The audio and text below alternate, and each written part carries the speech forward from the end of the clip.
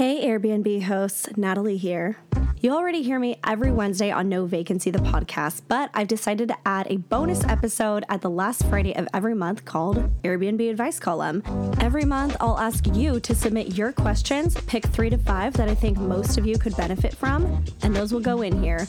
So sit back, enjoy this monthly bonus episode, and thank you for writing in your questions to Airbnb Advice Column. XOXO, Natalie. Happy Friday, and welcome back to another episode of Airbnb Advice Column, our first one of 2024.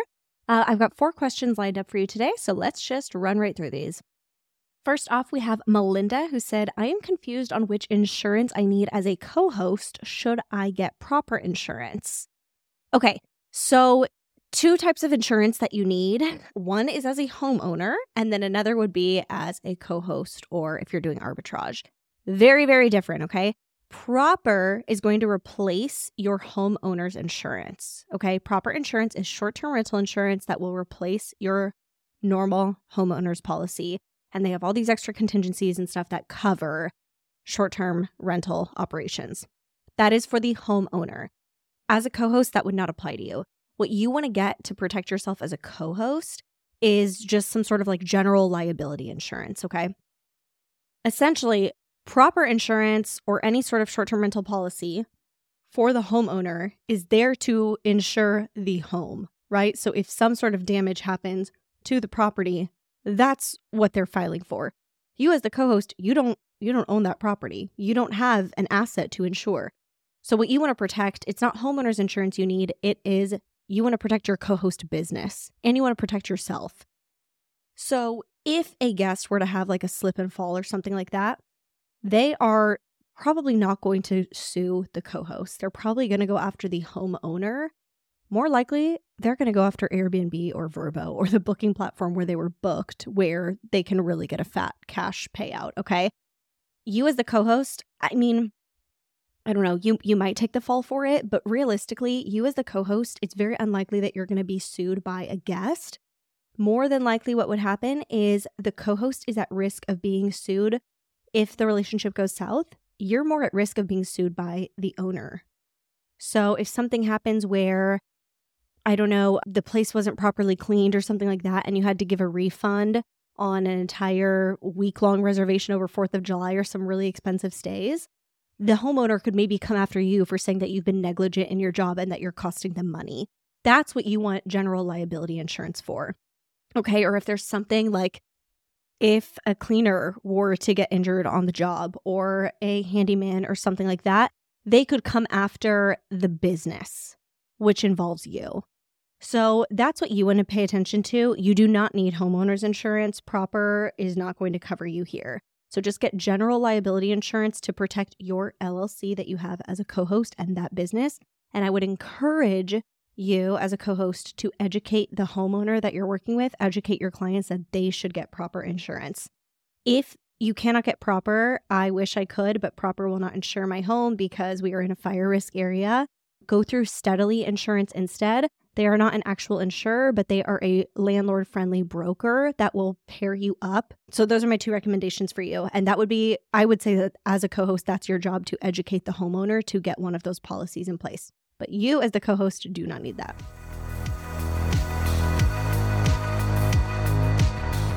Cora asked how to know how much my extra guest fee on Airbnb should be. Okay, Cora, I do not charge an extra guest fee. I personally am not a fan of it. The setting is there on Airbnb, so if you want to, you absolutely can take advantage of that feature. But let me just tell you my experience with the extra guest fee and why we've done away with it. So, quick preface for this, for anyone who doesn't know what the extra guest fee is. Let's say that your home can sleep up to 10 people, but really you want to mostly host groups of 6. Let's say that in order for you to get 10 people, there's 2 pull-out sofas involved, and that involves extra laundry. Your cleaner has to pull out extra toilet paper, different supplies. There's more wear and tear on the property, yada, yada, yada. So what you can do is advertise your listing for 10 people, but put in where anything over 6 guests, up to 10 people, so guests 7, 8, 9, or 10, would incur an extra guest fee. So up to 6 people, whatever the regular nightly rate is, plus cleaning fee, that gets charged. And then anything over that incurs an extra guest fee. And you can decide if you want that to be $50 per person, $100 per person, whatever feels good to you. I will tell you why I did away with it. We did use the extra guest fee in our early days of hosting, and we found that most guests were lying about the number of people that they were bringing. It seemed like people would see the extra line item for the 2 additional people that they wanted to bring and decide to go in and edit that guest count so that they could pay the lower rate. And what was frustrating was that my cleaner would then show up and say, hey, clearly more people stayed here. There's way more cleaning than I had anticipated. If I knew this, I would have brought my backup cleaner with me or would have brought my assistant, but I assumed this was a 1-person job.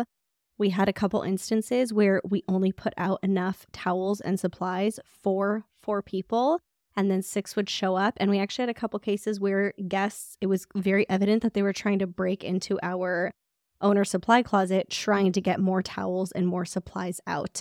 It caused like damaged locks and different things like that. And we just got sick of it. And we decided in the end that the transparency of knowing accurately how many people were coming was way more worth it to us than any extra fee we could collect for extra guests. Frankly, we weren't even getting those extra fees because everybody was lying about it. So we completely did away with it. And now what I do is I treat every single reservation like our max is coming. It's just easier for me. So many guests will book your place. Let's say you can sleep 10 people. So many guests are going to book your place and originally maybe only have 6 people in the group. And then by the time the dates come up, they realize like, oh, we were actually able to get a couple other couples to join in. We're going to add them. They are not even paying attention to the fact that you have an extra guest fee. They don't even see that option. They originally only entered for 6 people, but they remember that the place could sleep up to 10. Now they're going to go add that extra guest and be pissed that there's a fee that they weren't expecting. They might not even tell you, right? They might just bring the extra people and not even see the fee, but now you're unprepared for that stay. My recommendation, I think it makes it so much easier. Just treat every single reservation like it's going to go up to the max that you advertise for. Leave out enough towels, supplies, and everything for that. Just tell your cleaner to assume every single reservation is the max amount of people. And if the cleaner walks in to find that it's fewer people and they used fewer bedrooms, great. That's a nice surprise, but at least that way she's not overwhelmed to find the opposite, right? I would rather that my cleaner go in assuming that 10 people stayed and then only saw 6 than the reverse, walk in thinking 6 and then find out that 10 people had been there. So that's my tip for you. If you still want to do the extra guest fee and I haven't talked you out of it, that feature is there. It's there for a reason. So go ahead and use it if you still want to. I would basically determine that price based on what other local listings are doing. So go on to Airbnb, search comparative listings to yours with different guest counts and try to figure out what that extra guest fee is and go from there. And I will tell you, if you're not seeing any of the listings have an extra guest fee, maybe that's a sign you shouldn't do it. If this is not a common thing for your area at all, probably not a good idea to be the one listing that comes in with extra fees and makes it harder for bigger groups to book. But if you see that every other comparable listing has the extra guest fee and that's just standard practice for your market, go for it and just copy the pricing that they're doing.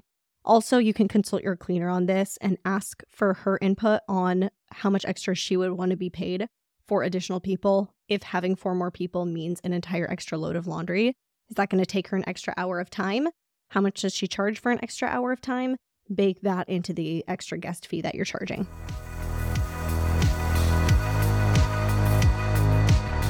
Tammy said, I am so over AirCover. My last few experiences with them have been awful. Any tips on how to make the AirCover process more streamlined? Tammy, boy, do I feel you. AirCover has gone to absolute shit. I am really disappointed in it because I used to be a huge AirCover stan. I feel like it was so easy to just upload the proof of what went wrong, throw in the receipts of what you need refunded. Done. You didn't have to talk to a single person. Like, they approved it. Easy. Lately, it is just so dependent on which customer service agent that you get, which support ambassador you get to talk to. It is very demoralizing. I actually just had a case where we had a guest who, after they checked out, there was a bunch of random things missing. Our coffee pot, Brita filter, the microwave dish, the glass dish that spins in the microwave, blanket, a damaged coffee table. It took like 2 weeks to get this claim through. And when they finally approved it, they only paid out, I think, like 80 or 90% of what I requested because they said that the items had depreciated. They said that because the Brita filter was like 2 years old, it had depreciated. And instead of me being able to request the whole $20 to buy a new Brita filter, they only reimbursed me $16 because it had depreciated $4 in the 2 years. Depreciation should not count if the item went missing, right? Like if the Brita filter had started leaking and it was actually like old and deteriorating and that's why I needed it replaced, sure, bring up depreciation. Like at that point, the Brita filter was worth less than when we bought it because it would have been not functioning properly. To me, the Brita filter was still worth 100% what I bought it for. Like, come on, depreciation, the item was stolen. I still had to pay $20 to replace it. I don't care about depreciation. Okay, anyway. So yeah, AirCover, I agree with you. It really went downhill. I don't think it's as reliable and you got to fight now to get anything back. And you're also risking pissing off the guests. Because I went through that whole claim, I got a 1-star review from that guest. We are working on getting it removed. But it's like you have to wonder if I only got paid back 80% of the entire claim, was it even worth it to get that 1-star review? Super frustrating. I do have a solution for you. I would start using Waivo, WAIVO. They are a sister company of Proper Insurance, who we talked about earlier this episode. Waivo is a really, really cool product, you guys, where essentially you can figure out the amount of coverage that you want. I don't have the pricing off the top of my head, but it's something like for $20 per reservation, I think you'll get up to like $1,500 in damage protection. For $28, you get like $2,000 in protection. For $35, you get $3,500. I'm like butchering these numbers. I try to go on their website before I recorded this and like look for a pricing guide and I can't find it. But the bottom line is that you can add this line item, fee or whatever, or just bake it into your nightly rate per reservation. You pay Waivo for, this $20, between $20 to like $47 per reservation. I think that's the price range. And you'll get anywhere from $1,500 to like $10,000 in coverage per reservation. So just depending on the size of the property and how much you want to cover, that's how you can decide which price tier you want to do. They are fabulous. Your guest will never be notified, which is great because that's the problem with AirCover is that you have to go through this claim first, which risks taking off the guests. Your guest does not need to be notified. You literally just submit your claim to Waivo about the damage and they will respond to you within 24 hours and cover whatever's broken. So, broken coffee table or something, like your guest doesn't even need to be notified about it. You don't risk that bad review. You just send it off. The process is so streamlined and it is, now that AirCover is so much flakier than it used to be, unfortunately, because I know we all liked this idea that AirCover was built in with every Airbnb reservation, but it's just not panning out to be as reliable as we hoped. Waivo is the next best thing I can recommend. It's even better, again, because your guest does not have to be notified that you are pissed off with them or trying to go after a claim. Good news for you guys. Proper is one of our premier sponsors at Level Up Your Listing Summit, and they've actually added on a bonus section to their booth where they will be promoting Waivo since it's a sister company. So you'll get to learn about both brands at Level Up Your Listing Summit and how they work together. So we're super excited, and I know that their talk is going to go in depth on Waivo coverage as well, so you can really get like a comprehensive picture of the best protection for your property. So Tammy, that is what I'm going to recommend for you instead of AirCover.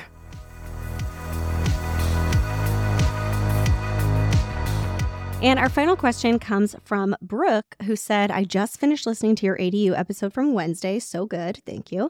A question for you. You have talked before about how you think it's easier to host from afar. Are you nervous to have guests in your backyard? Yes, I am. Actually, I have talked about this several times. I think it's one of the biggest myths in short-term rentals is that people say you should start with something local to you because it's easier. It's not. It's not. You will be so emotionally attached to that property. You will drive over there for every little thing that the guest needs. I really believe that there's nothing easier than making your first property like 2 to 5 hours away from you. Like that's the sweet spot. that you're close enough if you absolutely have to get there when you're just starting out, but it gives you that distance that really forces you to turn this into an actual business and not your 24/7 attention being needed. So, yes, Brooke, I am nervous to have an ADU up and running and have guests in our backyard. I do think, though, because I've only ever hosted properties that are 2 hours away from me, I think at this point it's kind of ingrained in me to distance myself a little bit from guests. I don't think that I will. I don't know, maybe this is naive. I don't think I'll put myself in a position where I am on call to deal with things constantly. It's just not in my nature. I'm very good with boundaries. So I just don't think it's in my nature to like overexpose myself to the guests to where like they think that they can come knock on my back door for every little thing. Is that going to happen with some guests? I'm sure, but I do think I'm pretty good with drawing boundaries, personal boundaries like that. Also, the way that we're planning to build the ADU, it will be completely separate. It's a detached garage. We want to build like a fence that separates it from our house. They're going to have their own entrance totally on the side of the house. So we're not really going to see or interact with them except for maybe like in the street where they'll park, and then they'd have to go up around the side of the driveway. So I don't really think this will be an issue. In a weird way, though, I am a little bit excited for it because I am the person who does love to fluff the pillows and spray the air freshener spray and everything. And with my properties being 2 hours away, I don't get to do that myself. I'll do it in my own home. I love being a homemaker. But I don't really get to do that for guests. So I am excited about the pre-check-in process where I get to go and like do the turnovers. I'm planning to not hire a cleaner to start because I do miss cleaning my property. As funny as that sounds, I do love like the personal touch of getting everything ready. And I do miss that a little bit. So I am excited for that. But yeah, when guests are actually here, I will limit the interaction with them. I think that's just in my nature, and I don't think I'll have a problem with those boundaries.